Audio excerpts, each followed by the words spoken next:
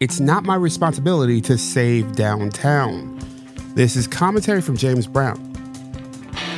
Office occupancy rates are stuck around 50%, even as more companies demand that workers come back to offices. That's according to the Wall Street Journal. Workers and employers are at loggerheads over the idea, with workers complaining about everything from ubiquitous, loathsome, textile, open-concept layouts of newish offices to quality-of-life concerns, while employers moan about the loss of so-called office culture and productivity. Both have valid concerns, and it's no surprise that neither side is listening to each other because, well, Americans aren't good at that these days.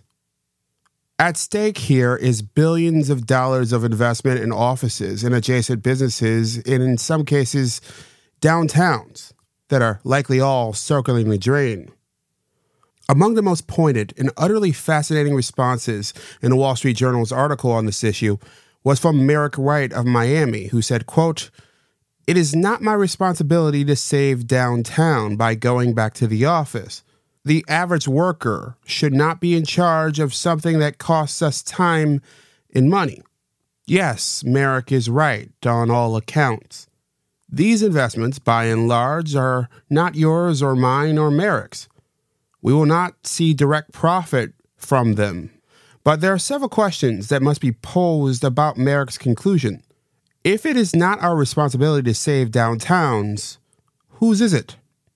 And frankly, if these areas aren't saved, what happens next? Because I honestly don't know. But what I do know is whether we save our downtowns ourselves or not, we all have to live with the consequences. I'm James Brown, and as always, be well.